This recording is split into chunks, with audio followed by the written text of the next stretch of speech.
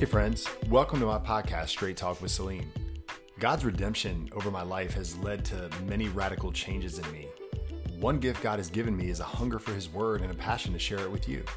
The Bible tells us all we need to know about God, but it also tells us all we need to know about ourselves, and we fail to open it and learn these great truths. A burden that weighs heavy on me is that many professing Christians don't know their identity in Christ. So join me now as we walk through God's Word and learn who we are in Christ so we can step into all He's called us to be. Welcome back to Straight Talk with Salim, episode 8 of this Acts of the Holy Spirit series. So far this season, we've spent time introducing the book of Acts and looked at how those early disciples carried the responsibility of starting this movement called Christianity that would carry on the last 2,000 years. The church was established the day Jesus ascended to heaven. We walked through Acts 1 and we got a real understanding of what happened once the disciples of Jesus left the Mount of Olives and returned to Jerusalem as they were commanded to wait for the Holy Spirit. The 120 gathered together continually. They met together. They were constantly united in prayer. They had their first church business meeting. And the main order of that business meeting was to appoint a new disciple, or an apostle as the 11 were now called. They did what they were commanded to do. They opened the Old Testament scriptures. They prayed. They sought guidance from God. They got organized. They prepared. And we saw in Acts 2, the day of Pentecost, when the Holy Spirit came. And this was by God's design to inaugurate the birth of the church. Guys, we are the church. This is our story, and this is our history. We see through the lens of the holy book called the Bible, the birth of the church. In Acts 1, the disciples waited for the coming of the Holy Spirit. In Acts 2, He arrived. In Acts 1, the disciples were equipped for their ministry. In Acts 2, the disciples were empowered for their ministry. In Acts 1, the disciples were held back and made to wait. And then in Acts 2, the disciples were sent out. And Peter immediately preached his first sermon, and the Holy Spirit convicted 3,000 hearts, and the church went from a group of 120 people to 3,120 people in one day. And then we spent time in Acts 4, and we saw the church continue to expand as Peter and John faithfully and boldly stayed the course as they led the church. They healed and they preached, and the church continued to grow at a rapid pace. And it grew so fast that the religious elite began to catch on, and this brought on real persecution. They began experiencing real opposition. And that would only increase every day that went by. Why? Because they continued to defy man. And they would only comply with the Lord. And this was a serious offense to the religious leaders of the day. We then opened Acts 5 and we walked through and saw how the church had really become a force. They were under heavy persecution, so it's obvious they were doing something right. But through this, Satan was active. And we came face to face with the first recorded incident of sin in the church. Remember Ananias and Sapphira? Their sin of hypocrisy that led God to killing them right in front of the entire congregation? We then opened to Acts 6 and 7, and we saw Stephen's recorded sermon that led to his stoning. Saul of Tarsus led the execution. And then after this, he led the charge to wipe Christianity off the planet. It was the day that he rode into Damascus that he met the risen Jesus and was completely transformed. He was literally humbled and knocked off his high horse. And this would be the day that Saul would be taken off the wide road, headed towards destruction, and be sovereignly placed on the narrow road that leads to eternal life. It was on this day the history of the church changed. All because one man was transformed. The blasphemer Saul became the preacher Paul. A man filled with hate became an ambassador of love. The man who wrote execution papers for the disciples of Christ would go on to write 2/3 of the New Testament. Guys, Paul's life would go down as the greatest gospel transformation story of all time. We then walked through the next few years of the story that brought us to the first missionary journey in Acts 13. Saul's sight had been restored. He was converted. He was baptized. He was filled with the Holy Spirit. And Saul immediately went from persecutor to preacher. God would spend the next 15 years or so preparing Saul, changing his name to Paul, and then sending him out along with Barnabas on the first missionary journey with the mission of taking the gospel to the nations. The journey was hard. The journey was dangerous. Paul and Barnabas were not the most popular amongst the towns, but what they came to do, they did. Everywhere they went, they preached the gospel and established churches, and they raised up leaders, even in the face of the hardest opposition, even in the face of death. And last week, we saw that Paul and Barnabas had made it back home to Antioch of Syria. And after about a year of rest, they looked to begin the second missionary journey. This time around, there was some conflict that split Paul and Barnabas. Barnabas, you remember, wanted to bring John Mark back to the mission field, and Paul did not. So they agreed to disagree, and they parted ways.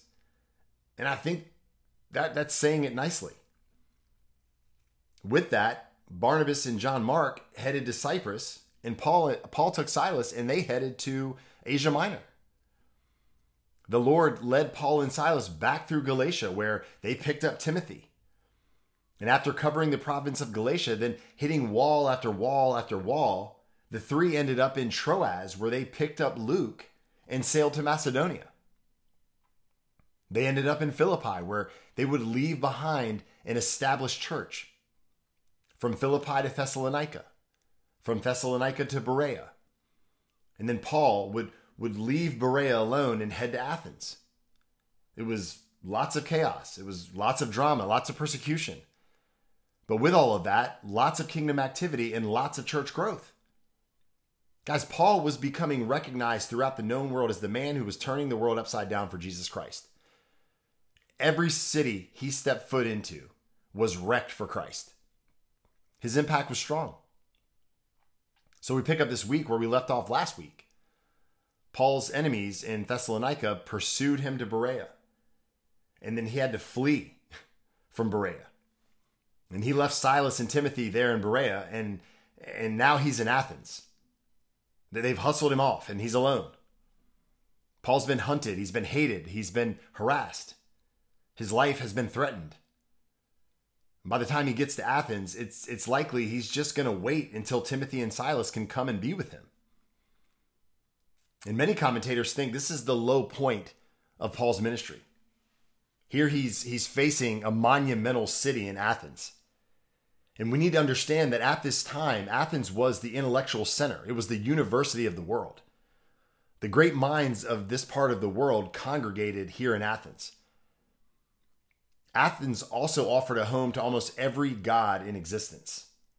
They had a god for everything.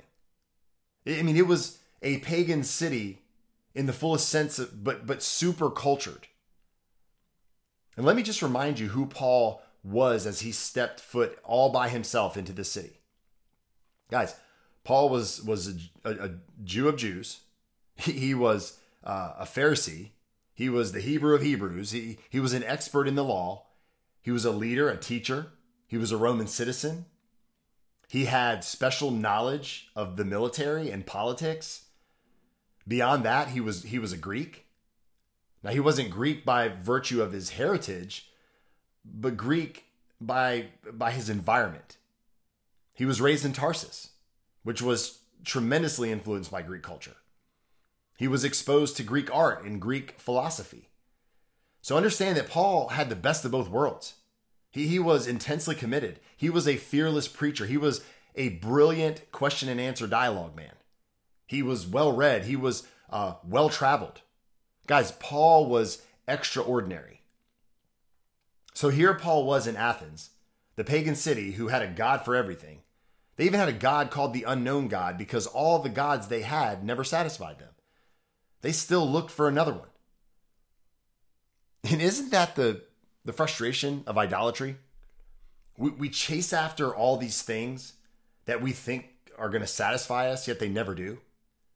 Because we in the West, we're not much different than these people in Athens. But here was Paul in this city. And Acts 17:16 says, while Paul was waiting for them, speaking of Timothy and Silas, at Athens, his spirit was provoked within him as he saw the city was full of idols. So, with all this being known about Athens, you think Paul would be impressed. Think about it. The glory of the city, the architecture, all he had heard about this place. But friends, let me be very clear. Paul wasn't impressed. Not one bit. He was absolutely overwhelmed with burden for lostness in this place. From the moment he stepped foot into this Athens place, this is what he saw. Paul looked beyond the cultural facade, and he saw the reality of men's hearts. You know how I know this? Because Paul never wrote, not once, about such superficialities. He only saw the lostness of men. Historians have written volumes on top of volumes on top of volumes to describe Athens. Paul wrote one sentence. It's full of idols. Period. Guys, Paul saw past all the superficial to the spiritual issue, and this was such a gift, and we ought to long for vision like this. We ought to long for a burden like this. Why? Well, it's a mark of a true spiritual person. Guys, remember what the scriptures say? Man looks on the outward appearance, while God looks where? Right, the heart. So we ask, how do we see our cities? How do we see our communities? How do we see our neighborhoods? And guys, this is what drove Paul. Because he was provoked in his spirit, and because he burned inside, it compelled him to move. And so Paul stood in the midst of the Areopagus, and he boldly preached the uncompromised, unadulterated gospel of Jesus Christ. And I suggest you go read what Paul preached and who he preached to, because we don't have time to walk through it in depth today. But check out Acts 17, 32 through 34.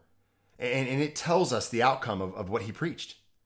It says, when they heard Paul preach that long message from Acts 17, some mocked, but others said, we want to hear more. So Paul left, but some men joined him and believed. So with that, Paul left Athens and he departed and he went to Corinth.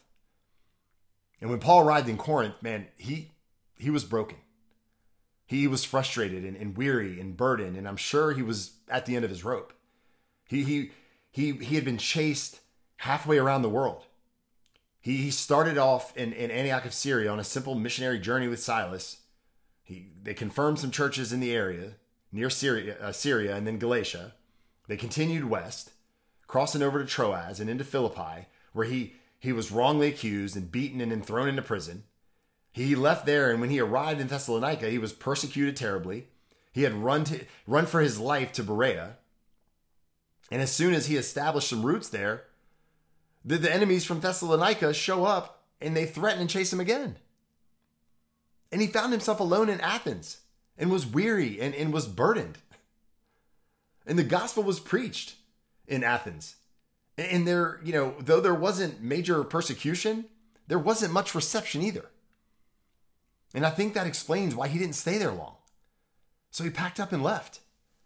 And when he left Athens, he went to Corinth.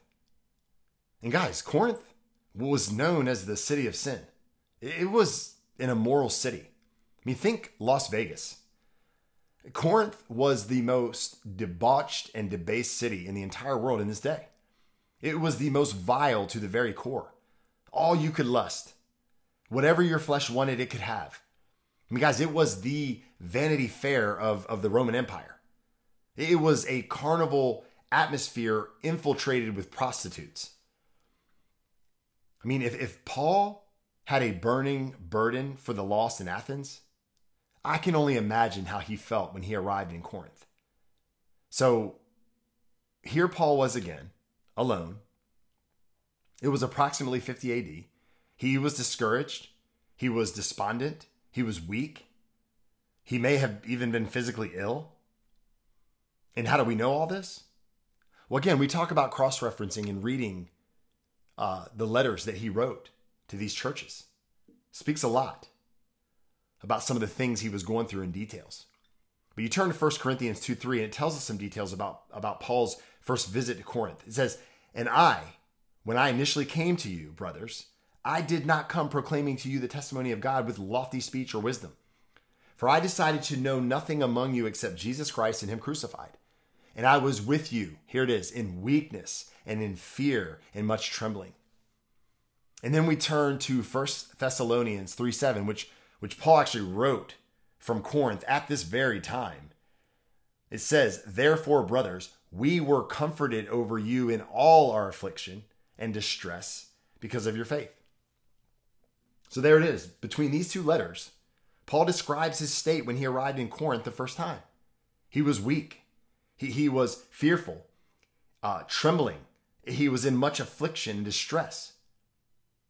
And it is at this point that God moves in to encourage him because Paul desperately needed it. I mean, this is the moment God brings Paul some friends. He gives Paul comfort and companionship. God brought two Christians into his life that became so close to him that he mentions them again and again throughout his ministry. Acts 18:2-3 says, "And he found a Jew named Aquila, and a native who was a native of Pontus, who recently came from Italy with his wife Priscilla, because Claudius had commanded all the Jews to leave Rome, and he went to see them. And because he was of the same trade, he stayed with them and he worked, for they were tent makers by trade." So just a little side note. Can you imagine Paul meeting two Christians at this point? I mean, as soon as he found out they were believers, they hit it off. I mean, the scriptures say Paul stayed with them. He worked with them. He did life with them. He became part of their lives.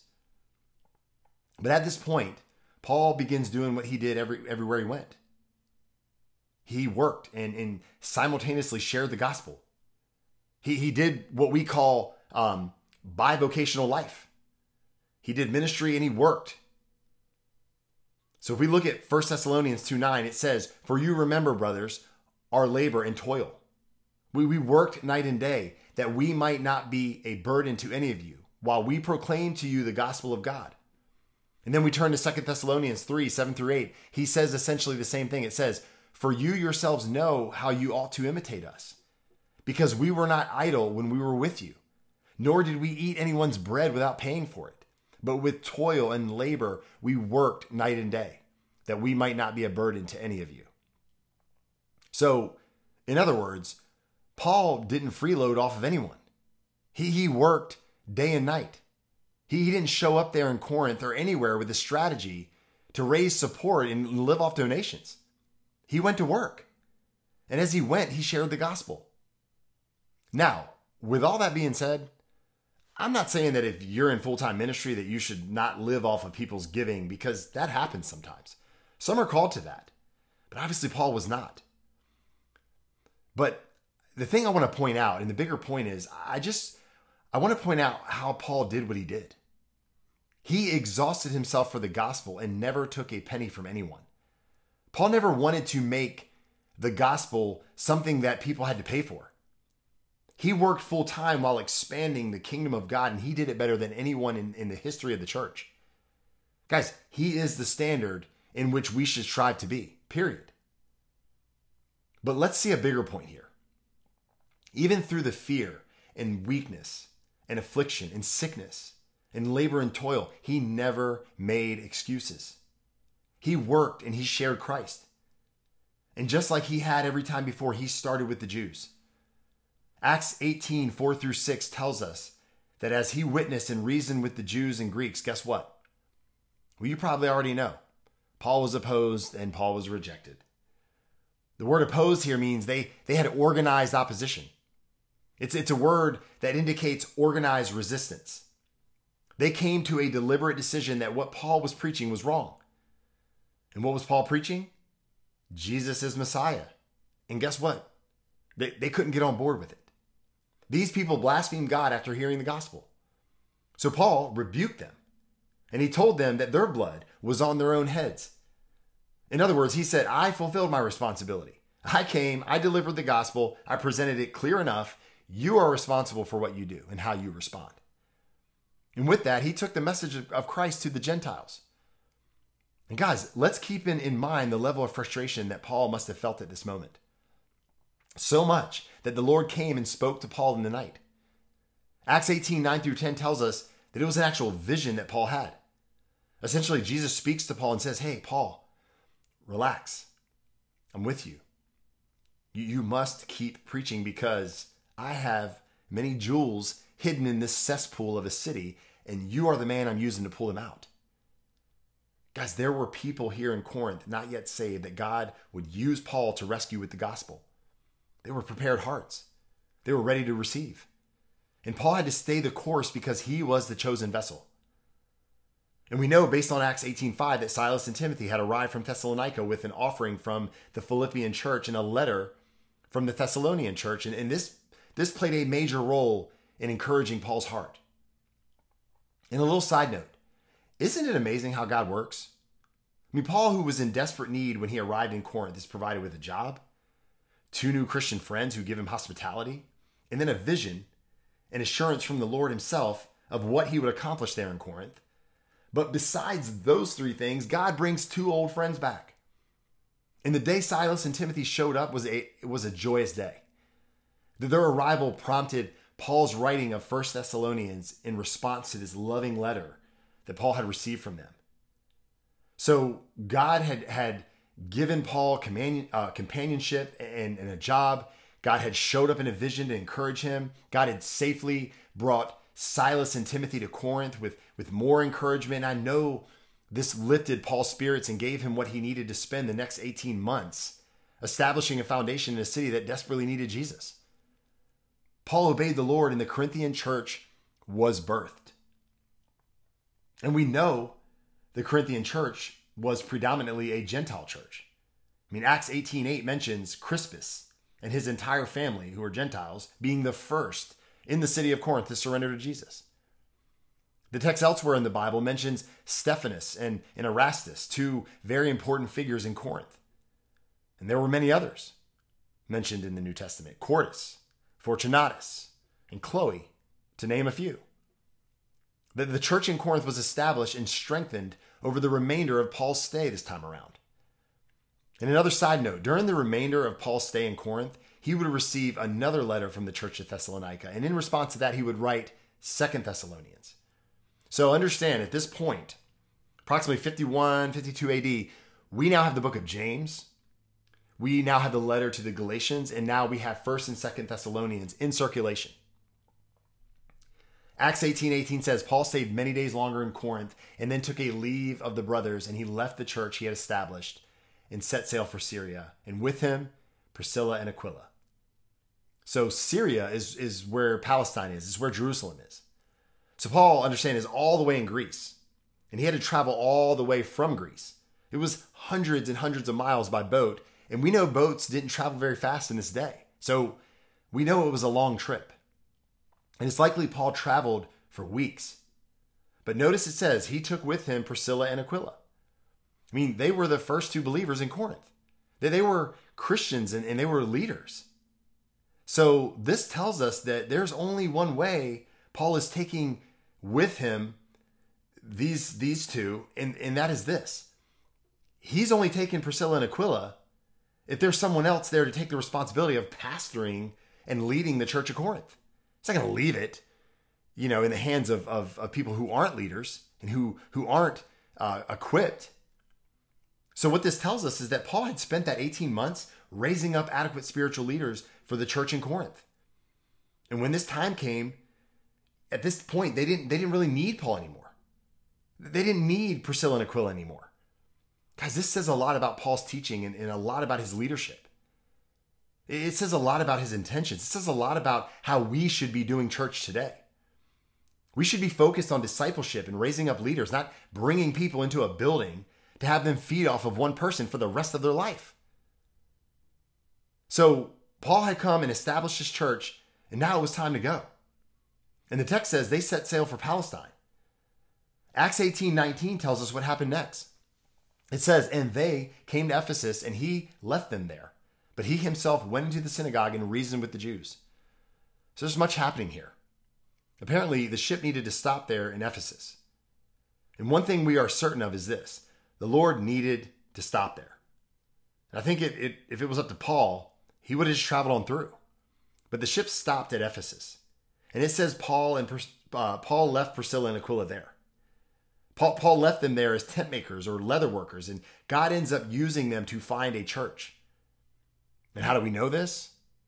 Well, when Paul is back on missionary journey number 3, Paul writes from Ephesus to the Corinthian church, and he tells them that the church had been established in Ephesus and was being run out of Priscilla and Aquila's house. The Lord used them to establish the church in Ephesus. And you know how this started? God transplanted these two people to work in a new area through Paul.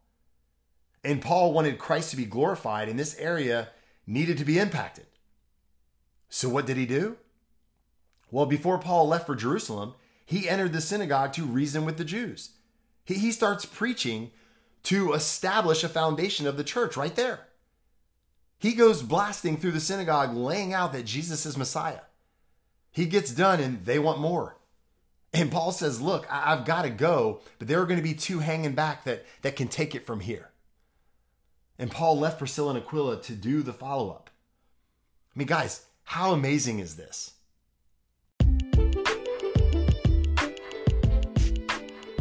Hey friends, did you know the mission behind Broken and Chosen? I once was lost, but Jesus found me and redeemed my life. And since he saved me, he's been teaching me who I am as his follower. I am chosen. I am part of his holy nation. I am a royal priest. I am his special possession. He called me out of darkness and into his light to be a bold proclaimer of his glory. And if you're in Christ, that's your identity too. So follow us on social media to be reminded of who you are in Christ. And subscribe to this podcast for a deep dive through God's word to learn who you are in Christ. And check out our apparel in our shop at brokenandchosen.com to wear your identity in Christ. And lastly, if Broken and Chosen is blessing you, would you do us a favor? Would you leave us a review and also tell a friend about us? So Paul heads for the seaport in Caesarea, which is very close to Jerusalem. It's directly northwest of Jerusalem. And the text says Paul went and greeted the church. And what church is this? Well, it's the mother church, the church in Jerusalem. And after this brief visit, he headed back to Antioch of Syria, home base. And this concluded the second missionary journey. And at this point, it's about 52 AD.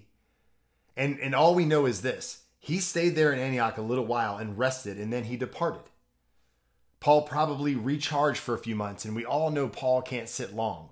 So it was time to hit the road. And Acts 18:23 says, after spending some time there in Antioch, he departed and went from one place to the next through the region of Galatia and Phrygia, strengthening all the disciples. So guys, understand, Paul was a traveling pastor. He didn't stay anywhere long. There was much to accomplish. And there were little churches that had been established all over the province of Galatia and Macedonia. And at this point, he longed to go and check on all of them. He longed to make sure that they were growing. And at this point, around 53 AD, Paul was off on his third journey. You know where he went? The same place he went on his second missionary journey. You know where he went on his second missionary journey? The same place he went on his first missionary journey. So this shows us right here, guys, understand the biblical pattern of evangelism. You strengthen the converts and let them do the work. The scriptures are showing us right here that Paul went back to the same group 3 times. And now in Acts 18:24, we're introduced to a man named Apollos. And what a man Apollos was. Paul is on his third missionary journey. He's over in Cilicia on his way to Galatia. And the scene here shifts back to Ephesus where Paul had dropped off Aquila and Priscilla. They had established a church there a year earlier, and now Apollos shows up on the scene. And the scriptures describe him as an eloquent man who was mighty in the scriptures. He was fervent in spirit, meaning he was an intense man. He spoke and he taught the things of the Lord. But Apollos had only been taught under the teachings of John the Baptist. So in other words, Apollos was an exploding kind of person when it came to the Old Testament scriptures. He was dramatic and dynamic. He was an Old Testament scholar who could present with absolute power, but he was not a Christian at this point. He did not have the indwelling Holy Spirit. He didn't know the gospel. Acts 18:26 tells us he began to speak boldly in the synagogue. But when Priscilla and Aquila heard him, man, they took him aside and they explained to him the way of God more accurately. So in other words, Priscilla and Aquila shared the gospel of Jesus with him, and he came to Christ and received the Holy Spirit and became a major force. Such a force that when he arrived in Corinth, Acts 18:28 says Apollos wiped out the entire city of Corinth for Jesus. And how do we know this? Well, let's flip to 1 Corinthians 1:12 and look at what it says. What I mean, this is Paul saying, what I mean is that each one of you at the church of Corinth says, I follow Paul, I follow Apollos, or I follow Cephas or Peter, I follow Christ. Guys, 1 Corinthians was written less than 2 years from the time Apollos received salvation. Hardly any time has gone by. And in no time, he's ranked right up there with Paul and Peter in the terms of the esteem of the people. So it's clear, it's evident that he was a unique man.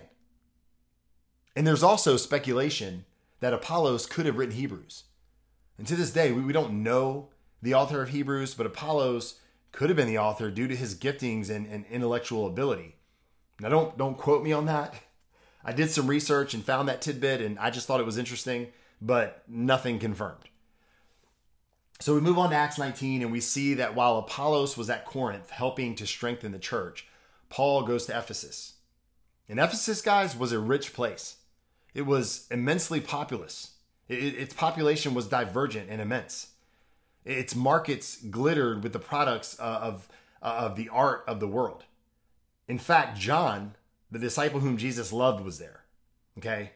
This was where John would be exiled from to Patmos.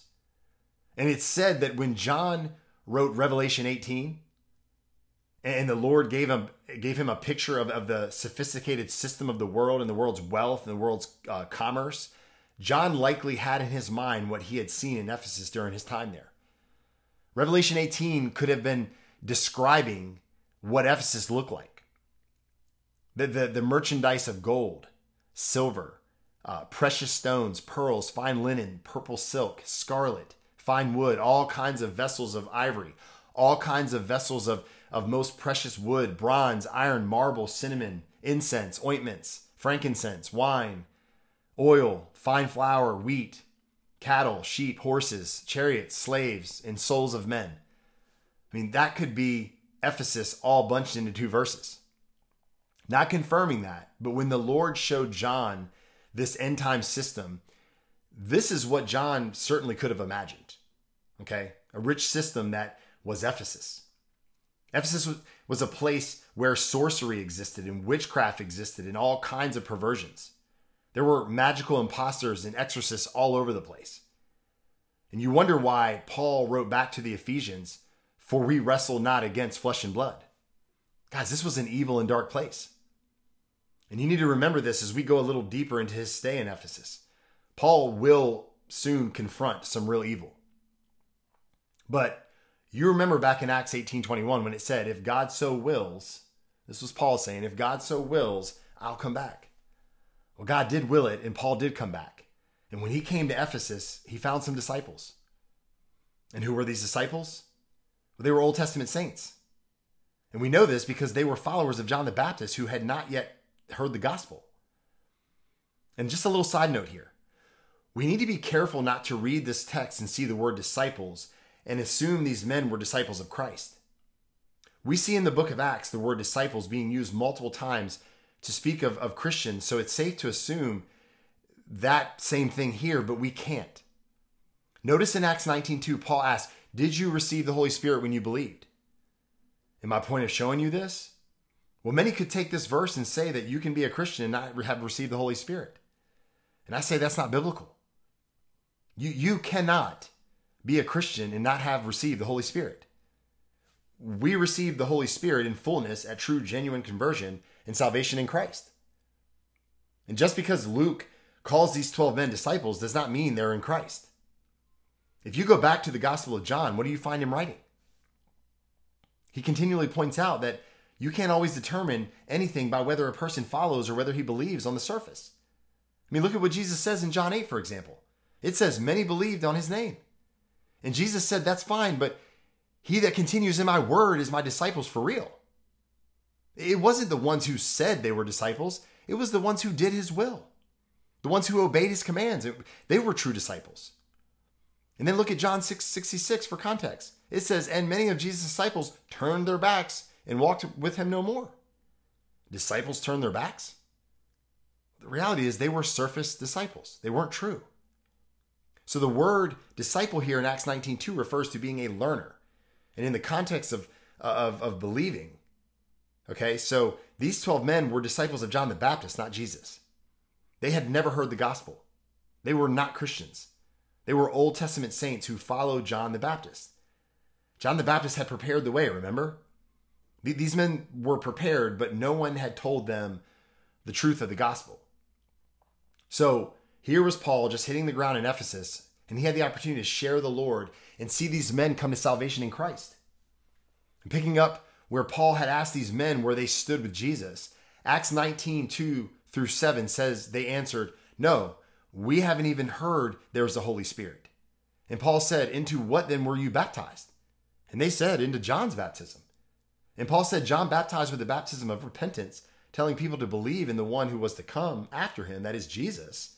And on hearing this, they were baptized in the name of the Lord Jesus. And when Paul had laid his hands on them, the Holy Spirit came on them. And they began speaking in tongues and prophesying. And I just want to point out that this chunk of text is the last time we read about anyone speaking in tongues. I just need to point that out. So at this point, these men become genuine Christians. And this shows that when any person becomes a follower of Jesus, they surrender their lives to Jesus in faith and repentance. The Spirit comes to dwell in them. How do I know? Well, Paul told us in Romans 8:9. He told us in 1 Corinthians 6:19. So never let a person lead you to believe that you don't have the Spirit of God in you or that you must work for it. If you've genuinely made Jesus the Lord of your life, you are indwelt with the Holy Spirit. So we move on. Acts 19:8 doesn't give us details on what Paul did at this point. He just did what he always does. It says, "And he entered the synagogue and for 3 months spoke boldly, reasoning and persuading them about the kingdom of God." So this was known as Paul's longest stay in any synagogue, with the exception of possibly Corinth. For 3 months, from morning to night, he was disputing and persuading. He expounded to them. He testified of the kingdom of God, and he tried to convince them about Jesus, both from the law of Moses and the prophets, in other words, the Old Testament. But of course, in the midst of this, the inevitable happens. It has to happen. The text says that some were convinced by what he said, but others disbelieved. Another translation of the text says, "Some were hardened and did not believe, and spoke evil of the way before the multitude." So there were people present who were defiant towards God, those who mocked God, those who were abusive towards God. And we need to understand that this hardening of hearts is a process. You know what happens? Gradual rejection of Jesus Christ, a gradual rejection of the gospel results in hardening. They gradually wouldn't believe. They gradually become more resistant. And eventually their hearts were like rocks, and so they refused to believe. And here's the deal, and this is still a major issue today. The more people reject truth, the more their hearts are hardened, causing the gospel to seem as foolishness. Okay, the life-giving aroma of the gospel becomes a foul stench to people. The gospel becomes a threat to people's lifestyles and desires. And this was happening while Paul preached and taught in Ephesus. This is why he faced opposition from many. Guys, people love their autonomy and sinfulness and do not want to submit to God. And this is what Paul faced as he preached and taught in front of these multitudes. This is what will happen to you and I if we follow in Paul's footsteps. It's inevitable. So Paul did what he was commanded by Jesus. Jesus said, "If any place will not welcome you or listen to you, leave that place and shake the dust off your feet as a testimony against them." So Paul withdrew and took the disciples and those with soft hearts towards the gospel and continued to teach them daily in the school of Tyrannus. For 2 years, day and night, all while he worked a full-time job. Guys, understand something. For 1,095 straight days, for 3 straight years, 5 hours a day, Christians showed up to be taught by Paul. He'd make tents from the time he woke up until 11 a.m. Then he'd teach from 11 a.m. to 4 p.m. Then he'd go back and make tents from 4 p.m. to 8 p.m. And Paul wasn't finished then. He'd teach from 8 p.m. until like 1 or 2 in the morning. Night and day, he taught, and this totaled up to 3 years according to Acts 20, 31 through 33.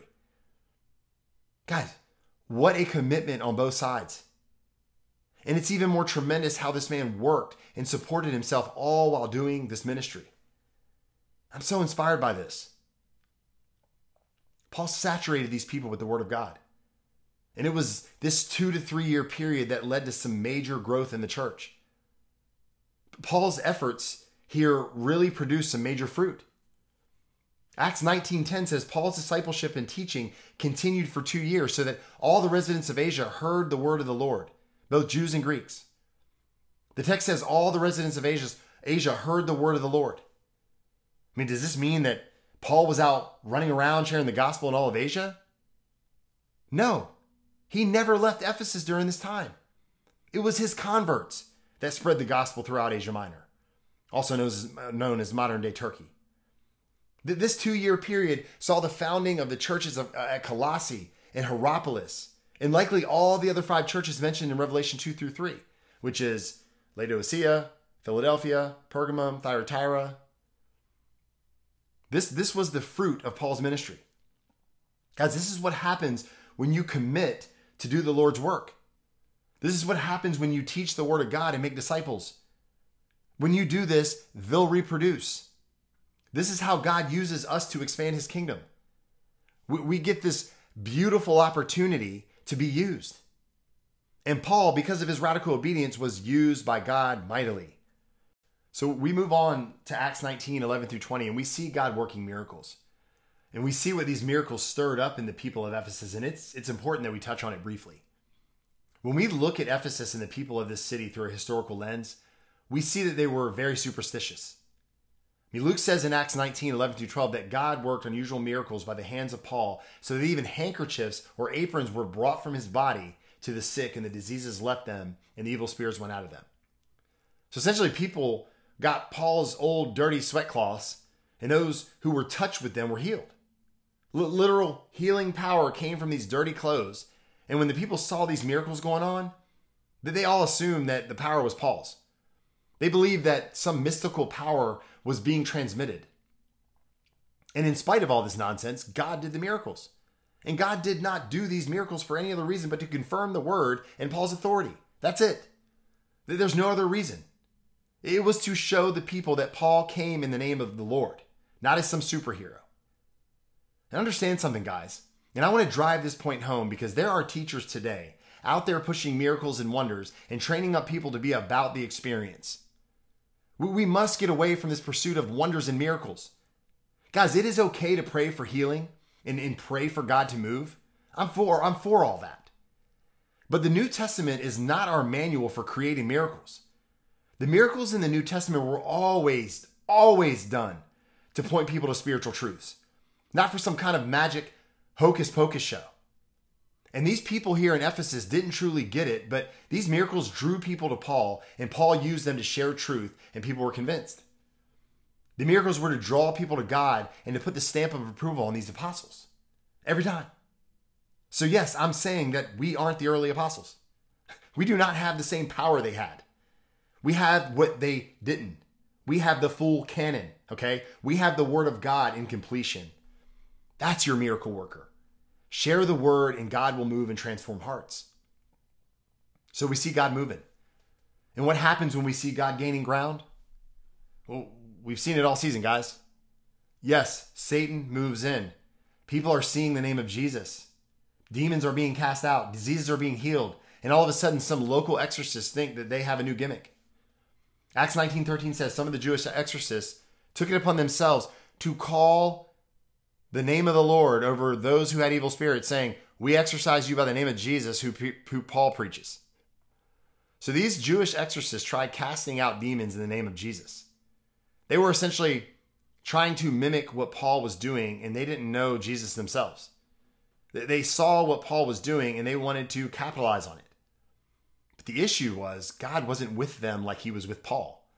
So when they began to try to do the work of the Lord, the demon in the man said, "I know Jesus, I know Paul, but who are you?" I mean, guys, can you imagine this scene? This demon-possessed man essentially calls these Jewish exorcists frauds and fakes, and then proceeds to jump on them and beat them bloody and naked. I mean, guys, when you have a fight and you get beaten to a point of buck nakedness, you lost. Straight up. I mean, when you get your clothes beat off, you lost. You took the L. But here's what happened. God didn't honor these representatives. God didn't authenticate them. Why? Well, the Bible doesn't really say, but we can only assume that they weren't faithful followers of Jesus. Their hearts weren't pure. Their motives weren't pure. So the question we want to ask ourselves is, do people recognize us as faithful followers of Jesus? Do we have pure hearts and pure motives? Well, guess what happened to the crowd who witnessed this? Acts 19, 17 through 18 says, "And this became known to all the residents of Ephesus, both Jews and Greeks, and fear fell upon them all, and the name of the Lord Jesus was extolled. And also many of those who were now believers came, confessing and divulging their practices." This whole situation literally brought people to repentance, and those who practiced magic brought their books, brought their scrolls, their magical arts, and their secret formulas, and burned them right in the public square. That they had a public burning. And the word of the Lord grew mightily and prevailed. Guys, on this day, revival began in Ephesus. On this day, Satan lost. But please understand that Satan didn't get away. He didn't go away, okay? He kept plotting because Paul didn't stop working. And here's what we need to remember. Wherever the word of God dominates, results occur. And when this happens, opposition always comes. Because of the system, which is operated by Satan, the system can't tolerate the unadulterated presentation of the pure word.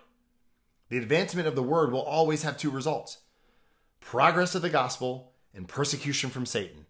Always. Friends, we need to expect this. So we move on to Acts 19, 21 through 40, and we're about to see Satan turn it up. But before we get into it, let's address the text from Acts 19, 21 through 22. A lot happens in these two verses, and we don't want to miss it. We see Paul making plans. We know Paul was the master strategist. Paul has a plan set in his mind according to the text. He sees the church in Ephesus established. He's been there for nearly 3 years teaching. He trusts they know enough to keep things going. He's established elders. He's established leaders.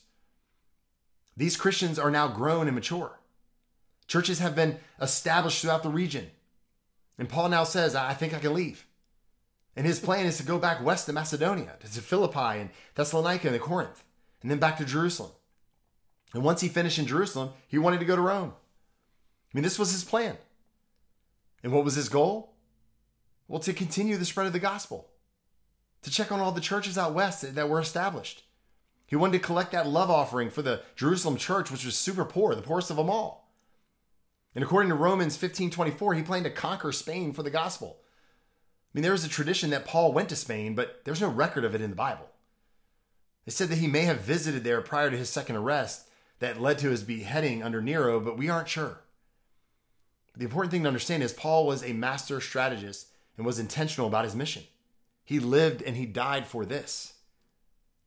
So moving on, Paul sends Timothy and Erastus into Macedonia to begin collecting that love offering and to let the churches know he's coming. So they left to pave the way. But Paul stayed in Ephesus for a short season. And a few things happened in that short season before he left Ephesus. He wrote the lost letter to the Corinthians. And after the church in Corinth received this letter from Paul, 1 Corinthians 16 tells us that Stephanas and Fortunatus and Achaeus show up in Ephesus with some support as well as concerns and questions. Paul then writes a response to those questions, which is the second letter, which we know as 1 Corinthians. And he would write a third letter to the Corinthians that would also be lost, that he sends with Titus, who would deliver and then stay to mentor the church in Corinth. And it's obvious, based on the writings to the Corinthian church, they needed help. But all of this takes place in Ephesus. And at this point, it's approximately 55 to 56 AD. We look at Acts 19:23, and it says, about that time, there arose no little disturbance or commotion concerning the way. The way was a reference to Christianity.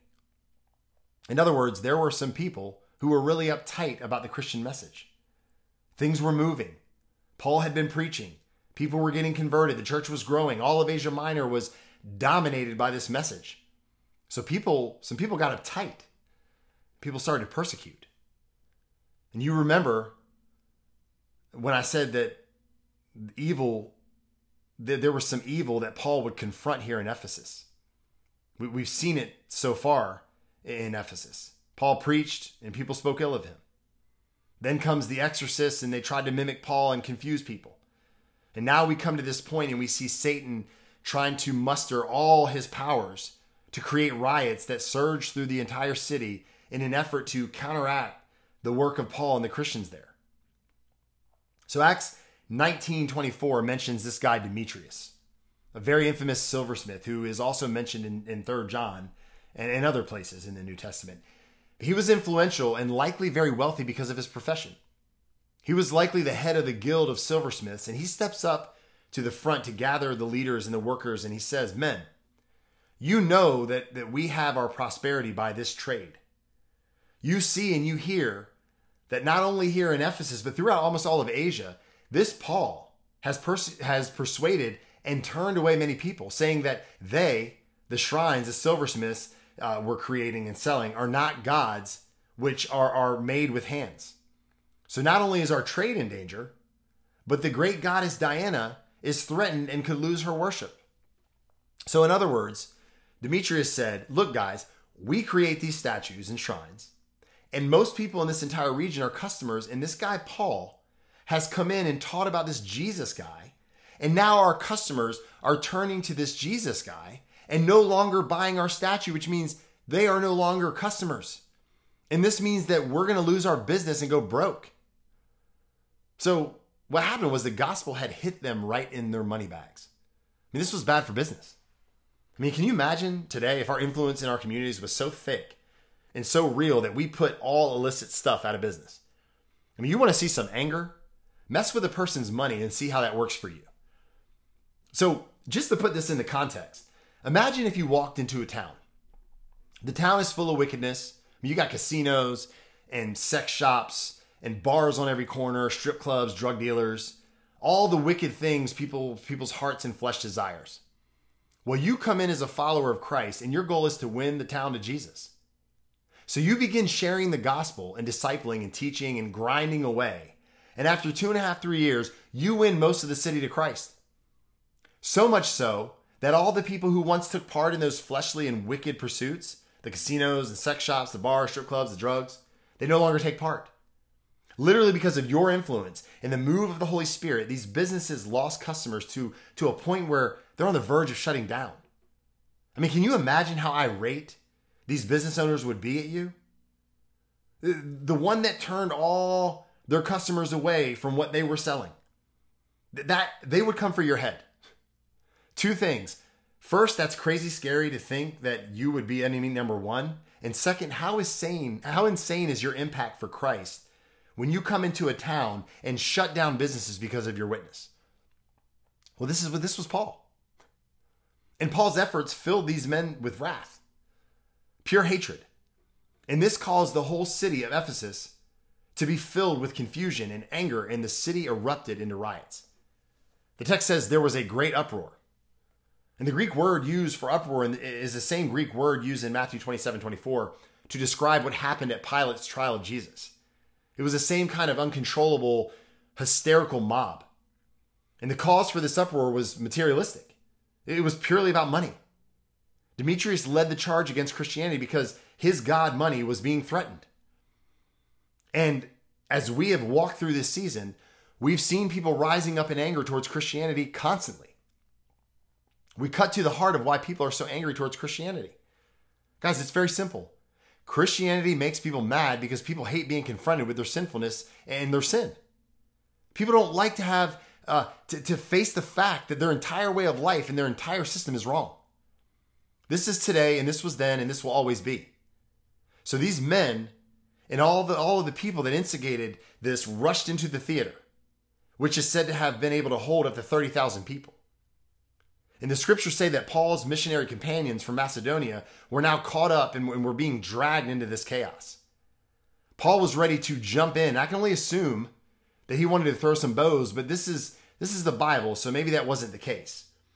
But I will at least say this. Paul was not happy with what was going on, that's for sure.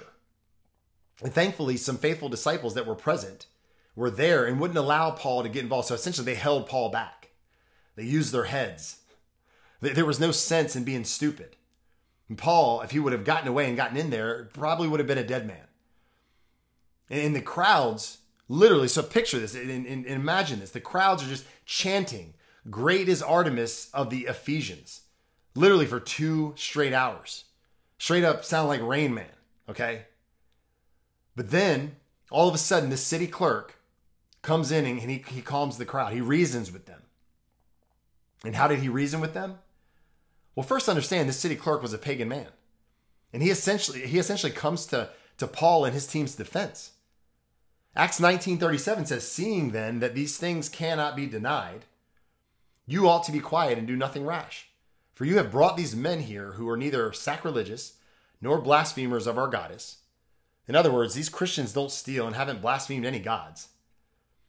In other words, the Christians in Ephesus were just acting as Jesus commanded. Okay? They were just standing up for Christ, standing up for the gospel. They were doing nothing wrong. They were, as Jesus would say, being wise as serpents and as harmless as doves. But think about this, guys. What a testimony in the mouth of this pagan city clerk. He essentially says, these Christians do not rob temples. They do not blaspheme our goddess. They do not blaspheme our gods. They do not commit sacrilege. They do not commit thievery. This pagan gives a testimony to these Christians' quality of life and character, and it ends the riot. And with that, the assembly dismissed. It was all over. In Acts 20, verse 1 tells us what happens next. It says, after the uproar ceased, Paul sent for the disciples, and after encouraging them, he said farewell, and he departed for Macedonia. So understand something here. Within the first few verses of Acts 20, much of the story is bypassed. We can't even appreciate what Paul and the missionary team endured to keep going. And so easily, we breeze through the verses and never really understand the depth. I mean, Acts 20, verse 2 says, when Paul had gone through those regions and had given much of them encouragement, he came to Greece. Guys, we have to follow the trek and understand exactly what this means. And I'll make this short for time's sake, because we got to get to the end of this episode. But I want to touch briefly on some key events that took place during the close of this missionary journey. And it's vital that we continue to do what we've done all season and try to put ourselves in the shoes of Paul, to truly grasp what he and his companions did for the early church.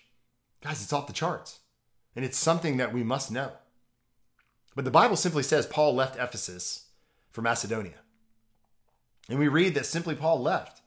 But that's not how it really went down. He didn't simply leave anywhere. He didn't simply travel anywhere. We know he visited churches in the region. And that would be, include Philippi and Thessalonica and Berea before traveling over to Greece. I mean, Luke gives us very little information. So it's not known whether he traveled by sea or by land to Macedonia. I mean, by land, the distance from Ephesus to Philippi is around 434 miles, which would have been like 19 days to walk. From Philippi to Corinth, the distance is another 372 miles, which would have been another 15 or 16 days to walk. Guys, just imagine this. Talking like a month it would take him to walk. Paul returned to the church in Corinth, where he stayed about 3 months on this third missionary journey. It's 57 AD, and at this point, much happened in the 3 months Paul was there. The church in Corinth received Paul with joy. The Corinthian church had raised this great offering to give to Paul to take to the mother church in Jerusalem. And then here in Corinth at this time, Paul would write the greatest doctrinal writing in all of history, the letter to the Romans. Romans 16:1 tells us, I commend to you our sister Phoebe, a servant of the church at Cenchreae, which was the port of Corinth. So it's the church of Corinth.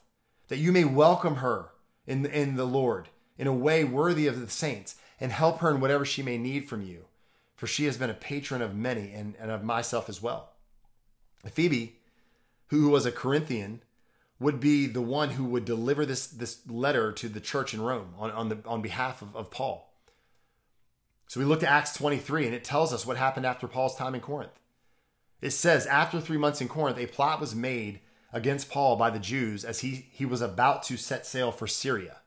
He decided to return through Macedonia. So Luke does not record the details of the Jews' plot, but it undoubtedly involved murdering Paul during the voyage to Syria. Paul would have been an easy target on a small ship packed with Jewish pilgrims. Because of that danger, Paul canceled his plans to sail from Greece to Syria and decided to return through Macedonia. And understand this, there was a hit out on Paul's life. So instead of taking a nice cruise straight across the Mediterranean Sea to the coast of Palestine, he now has to circle back through Macedonia by foot, and we already discovered how long that was. And while at Philippi, Luke rejoins Paul, which marks the start of Luke using the we and us passages. Paul and Luke leave Philippi, and they rejoin the other members of the missionary team in Troas, which we recall as Luke's hometown. And we remember Paul had visited Troas before during his second missionary journey, where he had the vision of the man in Macedonia. And this time, Paul stayed about a week, and he spent time teaching the church there. And while they were there on the Lord's Day, all the disciples gathered to break bread. They gathered to worship and do what we call church. And understand, the early church always met in homes. The building didn't come until the 3rd century. So they were gathering, and Paul was preaching. And preaching for a hot minute, because it says he preached into the night. And he preached so long that a certain young man named Eutychus sank into a deep sleep as he sat on the windowsill. And the scriptures say as he fell asleep, he fell out of the window and down 3 stories to his death. Guys, the kid was dead. And long story short, Paul stopped preaching, went down and laid his hands on the dead kid and told people in attendance, "Do not trouble yourselves, for his life is in him." And this didn't mean he didn't die, but that his life had been restored. And Luke, the writer and witness, who was a physician, knew this and saw this and then wrote this down. So it's reliable. So after this incident, Paul went right back upstairs to preach. And the text says until daybreak. All night he preached. He preached like it would be his last time. And it was likely Paul's last sermon in Troas. Paul would leave Troas and travel to Assos by land. And the distance is about 31 miles, which would have been a very long day's walk. However, little do you know, the terrain was quite mountainous and potentially dangerous from bandits. So it's safe to say this wasn't like a hop, skip, and a jump. Guys, this was a dangerous trek. This entire trip was just insane. So in Assos, Paul rejoined his companions on the ship traveling to Mytilene. And they arrived in Mytilene, and Luke records that they sailed from Mytilene and arrived opposite Chios the following day.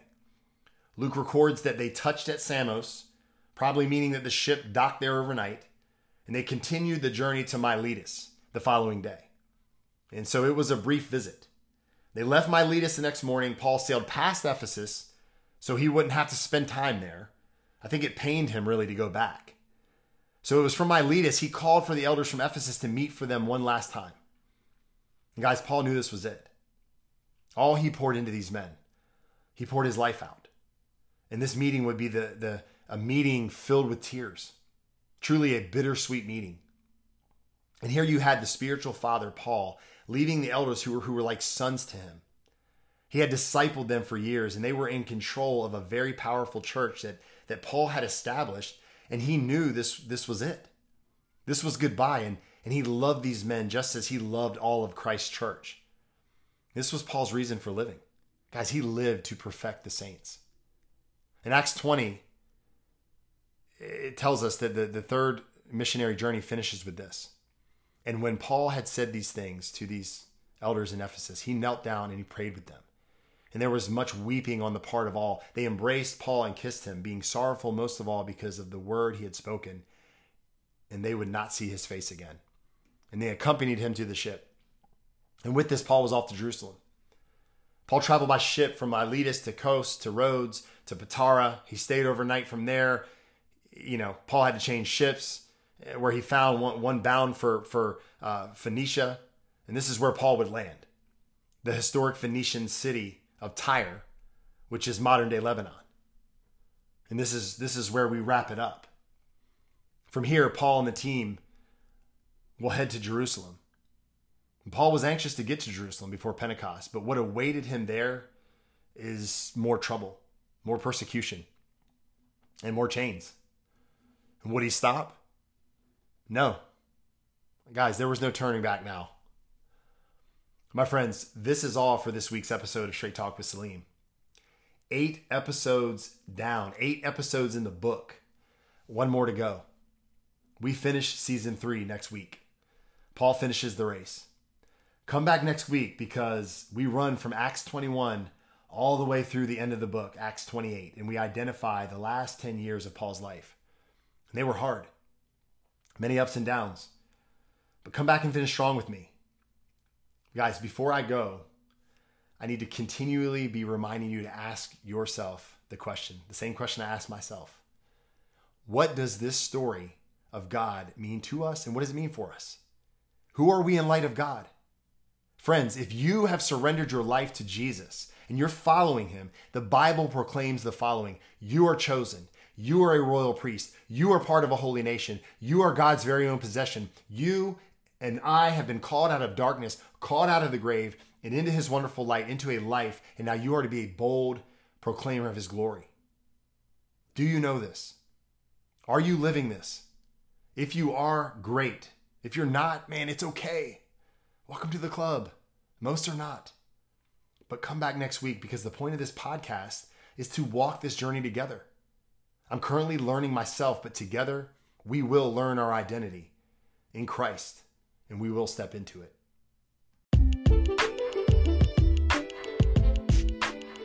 My friends, thank you for joining me on this episode of Straight Talk with Salim. I hope our time together has helped you take a small step towards living out the fullness of who you've been called to be. If this episode encouraged and edified you, please take a moment and think of that person that needs to hear this and do me a favor and share it. Jesus has called us to be ambassadors. Let us never forget that the mission is to know Jesus and to make him known. I love you all with the love of Christ. Until next time, take care.